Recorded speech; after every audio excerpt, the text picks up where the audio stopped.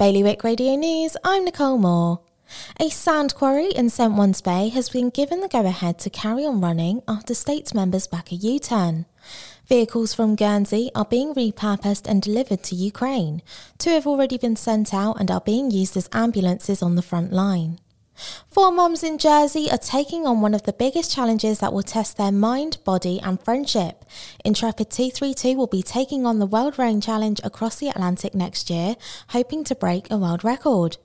And 2 years since the first lockdown, a prison in Guernsey is currently facing a major outbreak of COVID-19.